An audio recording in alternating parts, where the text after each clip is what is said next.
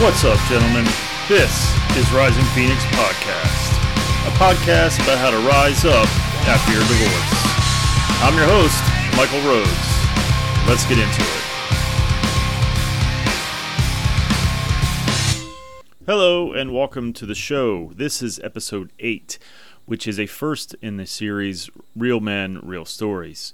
These are going to be everyday stories from everyday men, simply talking about what they've gone through, what they're going through, how they're coping, how they're failing. And my intent is that there is something in these stories you will be able to connect with, either how it happened or when it happened or whose idea it was. But I want you to see that it's possible to survive divorce. And these men are going to be a living testament to that. So I hope you enjoy it. I hope you get something out of it.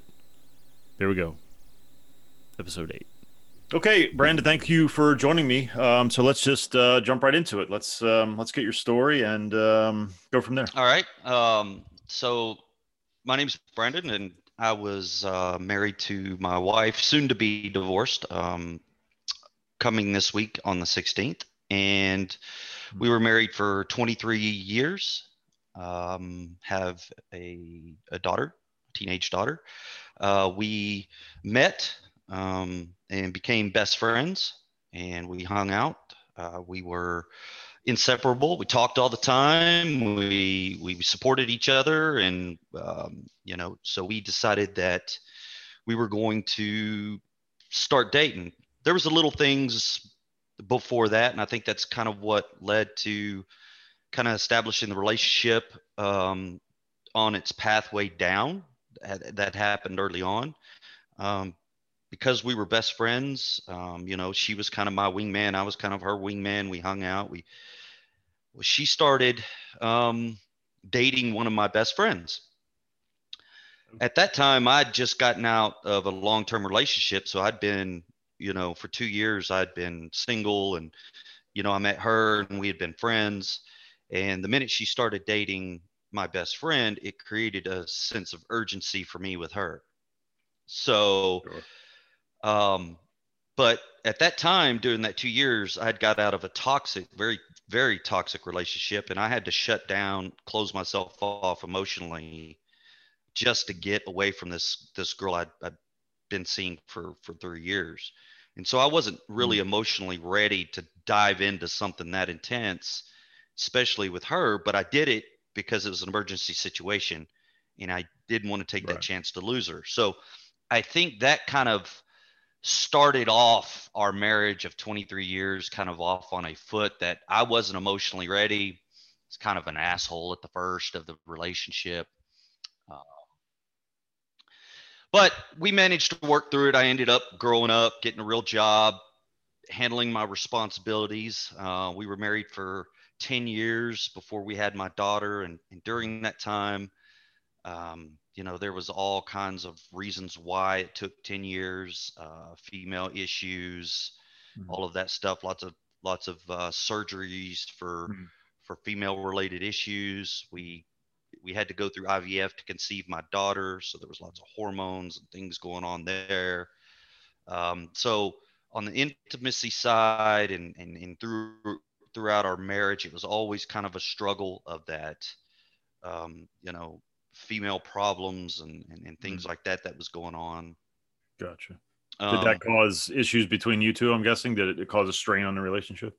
It did at various points. I mean, not that our intimacy was bad, but the timing and fulfilling each other's needs. So for instance, because of her female issues, she would, start that pre-monthly hormonal thing that goes on with women. I can't really explain it. I don't want to offend any women out there, but it would start 2 weeks early, so it would leave like a week window in the month where we had the ability to like maybe have some intimacy, and it always caused this back and forth pull. And I was very understanding about it and sympathetic to it. I worked around it. We tried to, so it always created this strain through our marriage. But again, we were really good at everything but being us. And so, financially we're successful, professionally we were successful, on the same page in regards to religion and beliefs and structures, and we did 9 out of 10 things very well. But us, I think the best Mm. friendship kind of is what kept everything rolling.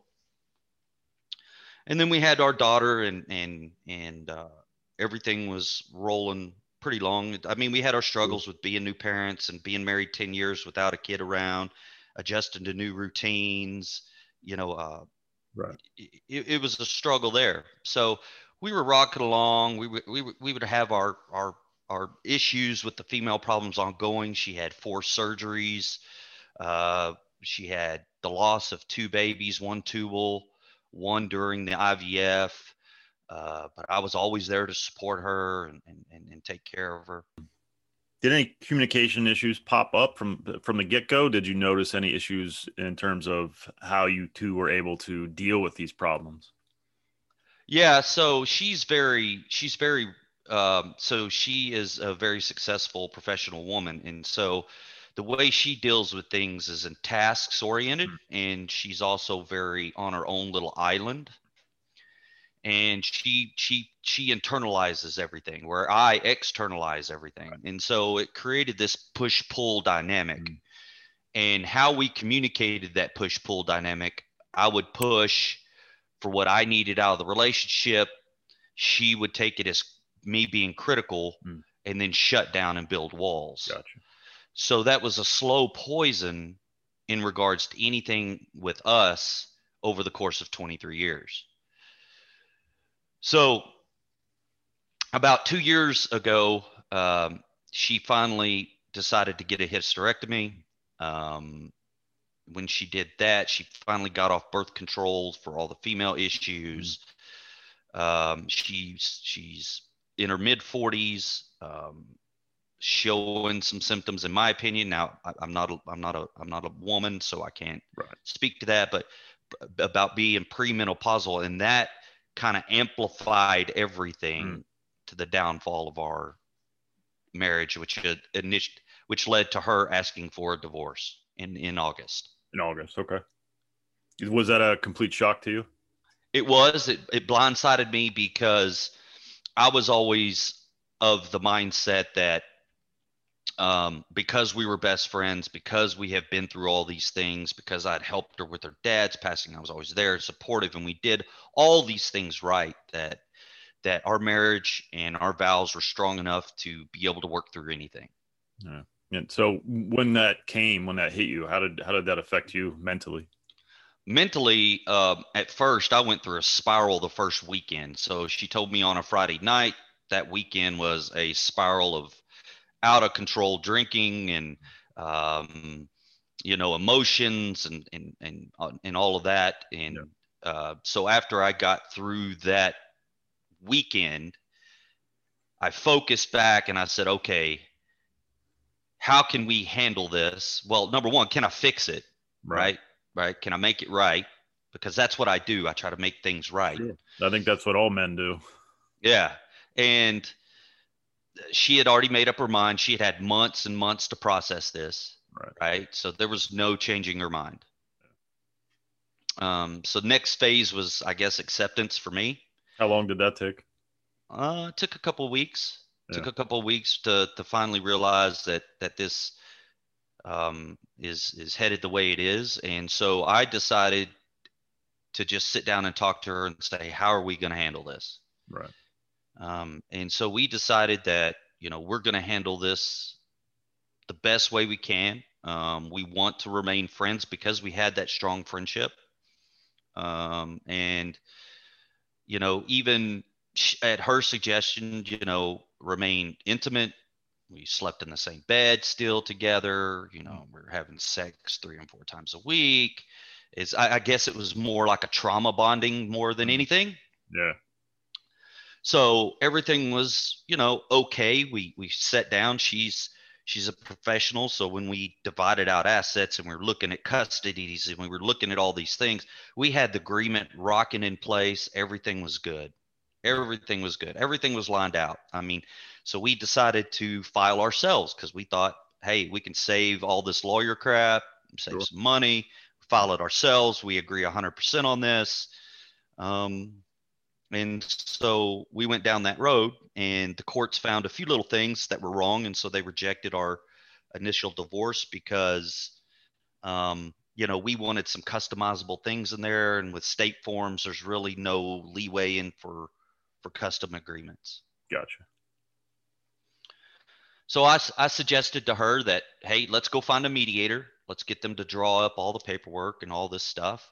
And during this time, in October, I secured a place for me and my daughter, and we were buying furniture because I was leaving everything behind because she was in such this large house that I didn't need to gut the house and leave it empty. And we wanted to make sure we set each other up for success and moving on. And so I'd secured a place in October. I'd planned the movers to come out in November, and furniture was arriving November for my daughter and myself in the new place. And so we had this plan, and everything was kind of going along.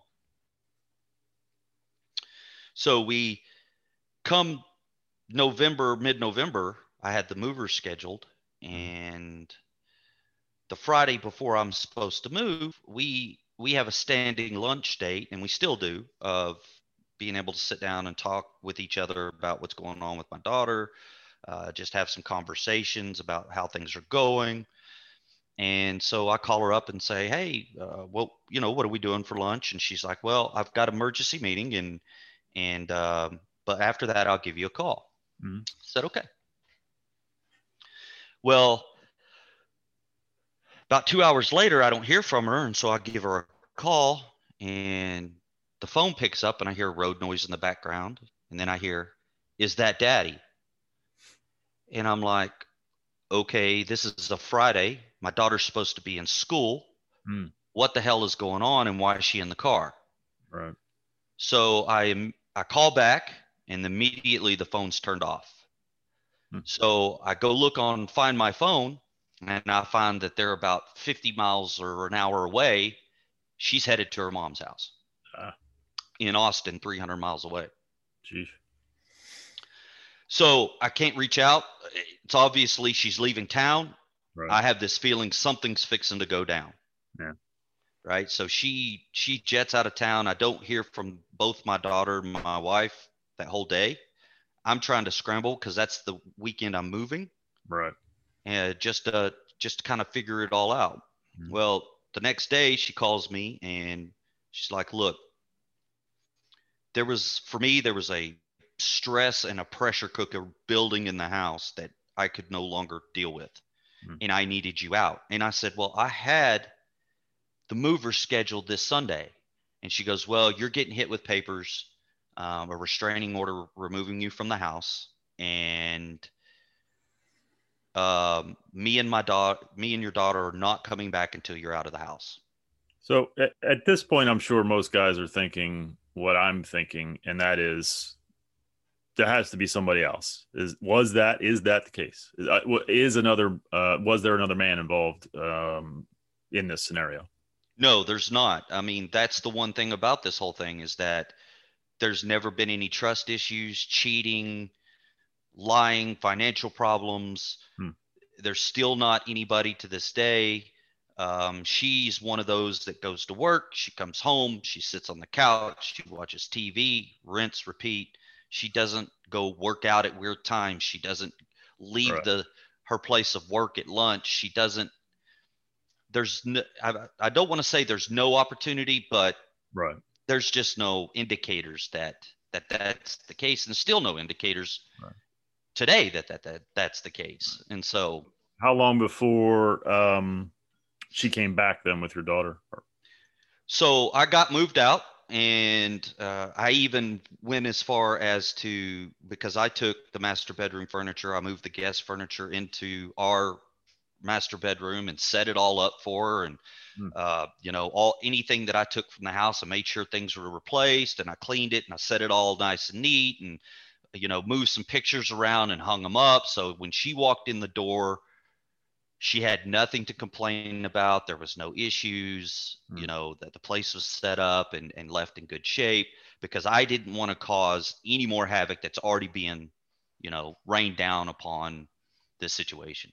Right. So she comes back on that Monday, Hmm. and she comes over to my new place, and we have a brief conversation, and I told her, I said, you knew I was moving. I said, it didn't have to come to this. And we had all this agreement. And she's like, well, it was just a pressure cooker for me. And I felt like I needed to take some kind of action. So that Friday, that she left, I retained a lawyer. Now we've got lawyers involved, Mhm.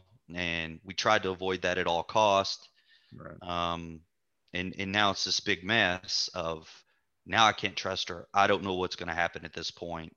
Right. Um, This it's speaks to her inability to communicate. If right, I mean, if there was an issue that led to her doing what she did, she clearly didn't uh, bring you in on any of that, right? Yeah, I mean, she's a horrible communicator when it comes to expressing her feelings. Right. I think that's what makes her so good professionally. Yeah. Um, she talks in a lot of gray areas, never answers any direct questions, Mm. type thing, and the communication part of it was really our biggest issue. And Right. so I think if she just would have communicated all of this, we probably could have worked through it. But Sure. she internalizes everything, and then it just finally it erupts. Right. So So after you get this incident, you get served papers. What was your mental state at that point? How were you feeling? my mental state was a disaster. So let me tell you what I think set off the bomb with her. Mm. So during all this time, we're living together. We're trying to work this out. Stress is building. I'm still kind of an emotional wreck from it. So I go and see my doctor about, hey man, this is getting to be too much. I can't focus at work. I Right. can't I can't handle daily things. I'm walking around like a zombie. He's like, well, let's get you something to help deal with this. So he prescribes me an antidepressant, um, and he said this should help level things out and get you through this. And then once you get through it, we'll get you off of it, and you can start to learn to deal with things. And of course, I'm talking to a therapist a little bit, and you can learn to start dealing with these emotions and things that's going on. About so I start taking the antidepressant, and about 4 days into it, we go on a Sunday. We go eat dinner, and we go run errands, and we're buying play things for her and me to split everything out, and we go eat dinner, and we walk back in the house, and we go to finish laundry, and I'm helping her hang up laundry, and I have this panic attack, and I've never really experienced a panic attack before, this moment, and I experienced something that hit me, and I felt like it crippled me. I couldn't breathe. I couldn't stand up. Everything was spinning. It was something, like I said, I've never experienced before. So I go down. I go to my like little man cave area. I have a recliner in there, and I lay back in the recliner in the dark, and I'm just trying to collect my thoughts. And she walks in, and she's like, "What's going on with you?" And I tell her, I said, I don't know. I just, I'm feeling like crap, and I don't know what's going on with me. My head's in 1,000 different places. And she's one of these that, again, not a great communicator, not a great empathy or sympathy type of person. So she's like, you need to get your shit together, and you need to pull yourself up by the bootstraps, because, and I like that, just kind of like modified things to 1,000%. So she goes back into her area. I'm listening to the TV. Everything in the house is like nails on a chalkboard.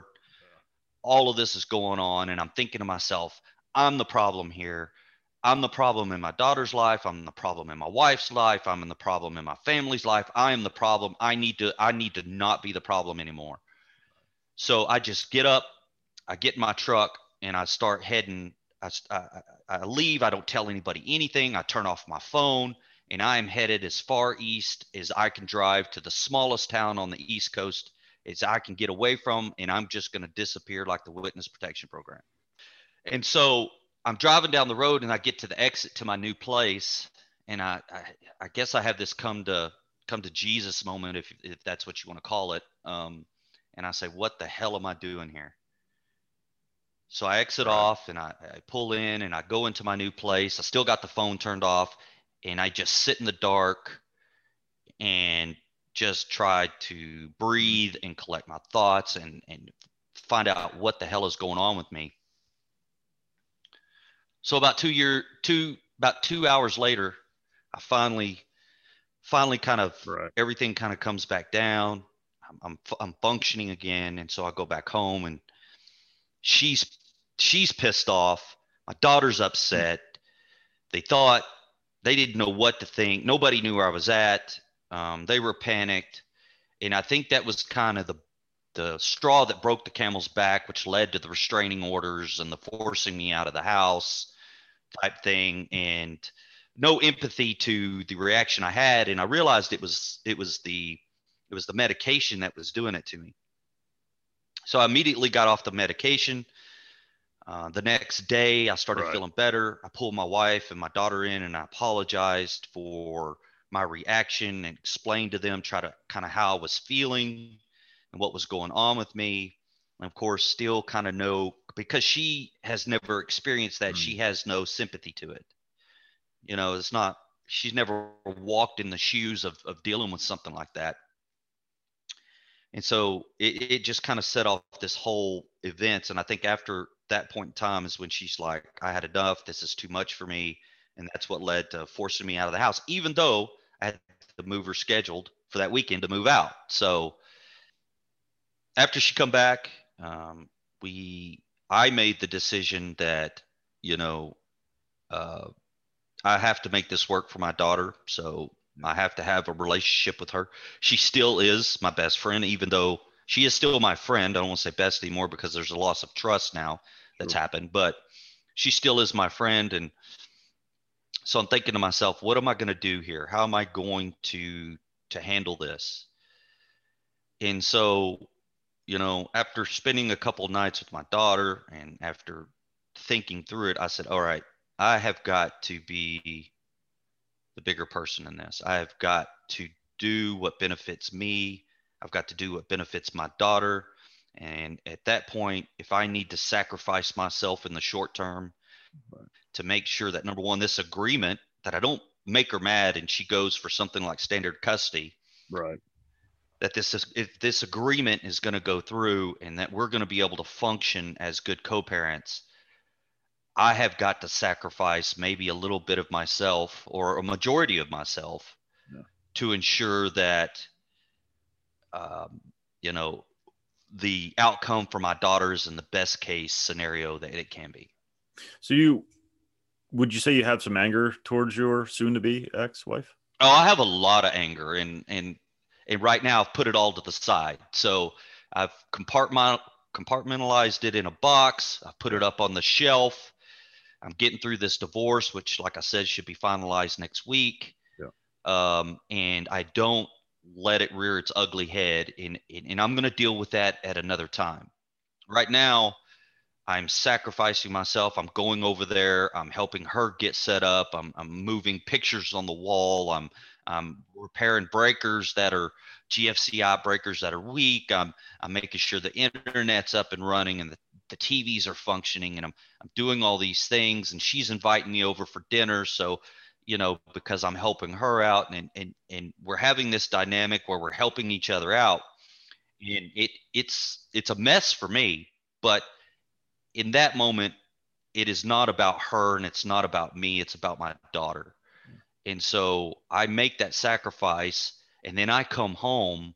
And if I need to break down or I need to scream at the walls, I do it in private and I handle it within myself. Yeah, well, you're a stronger man than I because I struggle with that portion of it. My anger is tough for me to contain. I don't yell or anything of that nature. I just avoid. I don't have anything to say to her. My view is, and I'm not disagreeing with your view. I think it's probably the better one. My view is, it's your decision to end the relationship. Then that means it's ended in terms of like, I'm not going to help you set up your internet. I'm not going to help you with whatever your problems are. That's your problem. Unfortunately, that I know that it isn't the best way for my daughter, but I think I will slowly, I hope so, slowly get to your state of mind, perhaps just in a different route. But let's talk about some of the lessons you've learned about being in a relationship, or some of the mistakes that you realized that were made during the course of the marriage that led to where you're at now. Besides communication on her end, what about your end? So for me, a lot of it had to do with, the way I process things, that pushing nature, right? So I'm a problem solver. I'm a fixer professionally. I can solve problems. I get in, I jump in, I deal with it, and also, with the way I feel about things. And so I'm a very vocal guy. Mm.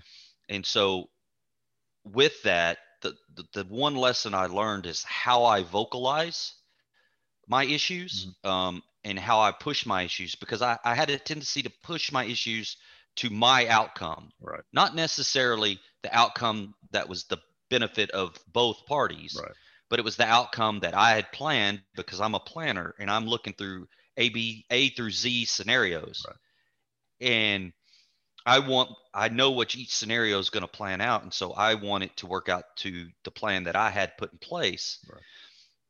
And so the one thing I've learned through all of this is my communication skills. Even though I communicated, it was not necessarily to the outcome that needed to happen. It was the outcome that I thought needed to happen. And so, that's one of the things that I learned here is more of go with the flow instead of kind of direct. Right. Well, it can be tough. I mean, I was in a similar scenario. It can be tough when the other party is so reserved and you feel like you have to pull it out of them.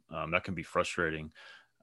And finding a way to give them not only the space to speak, but almost the encouragement, because maybe they've never had that before. Maybe that's the way that they were, raised by their father, or whatever other circumstances there were or are. But it is a difficult bridge the gap sometimes, because it's completely opposite styles. And if you were the kind of guy like I sounds like we were similar, and most men are, we got a goal, we're going to go hit it. And if you're going to sit over there quietly and just, in the along for the ride, not expressing yourself, then it's going to continue. And I think what happens, and I'm not a professional, but I've heard a few of these stories, and I think is that they eventually sit in the back and just build resentment over time, and to a point that something at some point pushes them to a point where they can no longer do that. And unfortunately, you're completely caught off guard, because for the whole time they're just along for the ride. Yeah, I think the one thing I should have done that I didn't do is when she would escape to her little island and pull back and put up her walls, Yeah. she would sit on the couch and watch the women's shows that typically are watched. And when she would pull back, I would go to my man cave, because and not engage, and then I would withdraw. Right. And I should have sat down right beside her and not forced her to engage, Right. but actively engaged with her over time. And I didn't. I think that's the one mistake that I made is just suck it up. This is who she is. Sit down and pull her out in a positive way, instead of Right. saying she goes to her island, I'm going to go to my island, and we're going to let this thing fester. Yeah. True. Very true. And any other things that you found that you could work on for yourself going forward for the next one? Yeah, I mean, for me, it's the biggest revelation that I had is again how I go about being that partner. Yeah.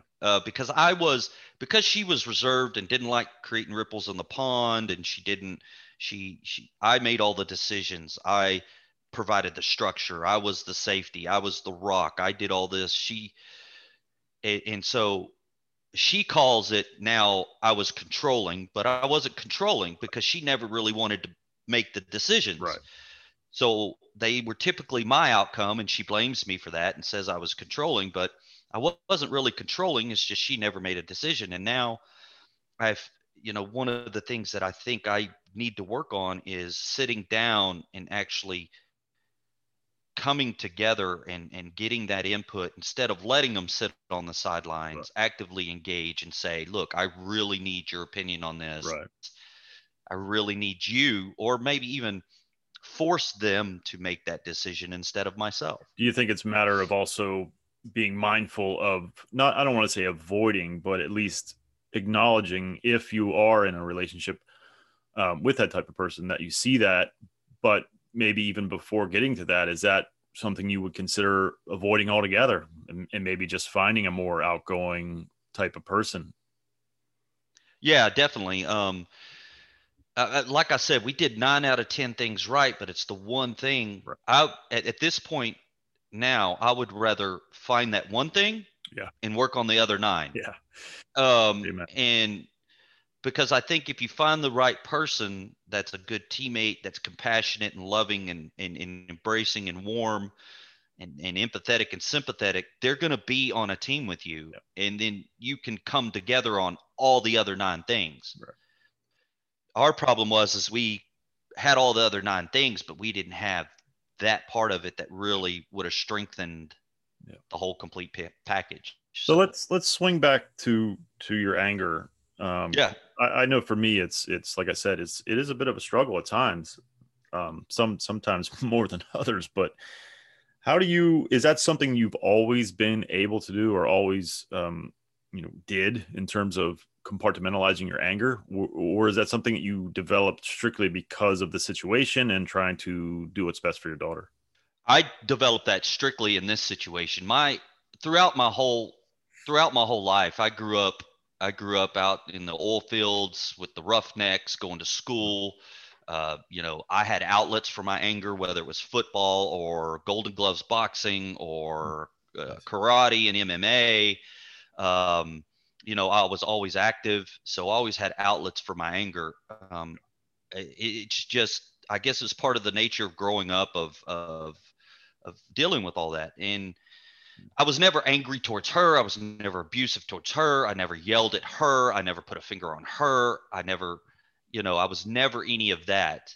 I Mm. always had outlets for my anger. And then when this hit and the anger built, I said, okay, at this point, my outlet for my anger is going to be put on the shelf, but my outlet is going to be focusing on making this right and making this a good environment.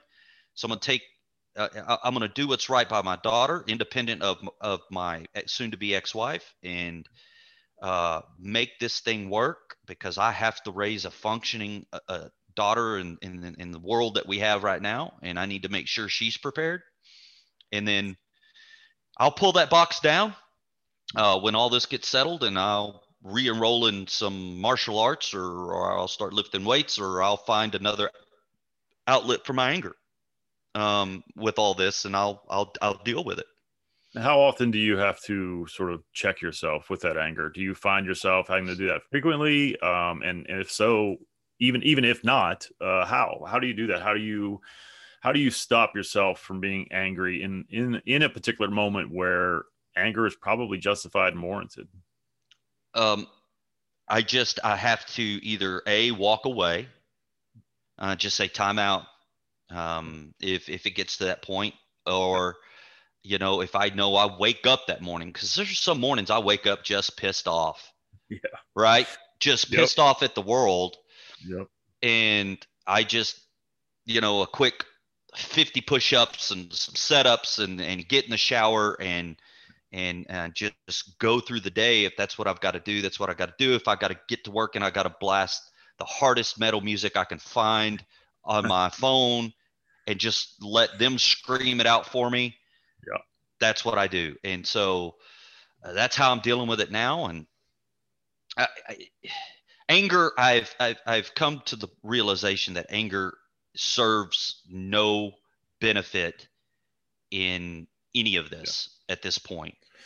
You're 100% correct. I admire you, sir, for your ability to not only recognize it, because some don't. I at least recognize it. I'm just shitty at dealing with it. But your ability to refocus your energy or expel that energy in a different way, it's admirable, and I hope that other men hear this and are inspired by it. I certainly am, that's why I really wanted to have you on. This is an admirable way to be, and you should be proud of yourself for how you're handling it. Well, if I had, for the guys out there that do have anger issues or going through this emotional wreck, I completely empathize for them. And I would tell them, you know, the only thing that matters in divorce with kids is the kids. Yeah. So refocus that anger, refocus that energy, refocus that emotion to your kids. Don't burden your kids with it.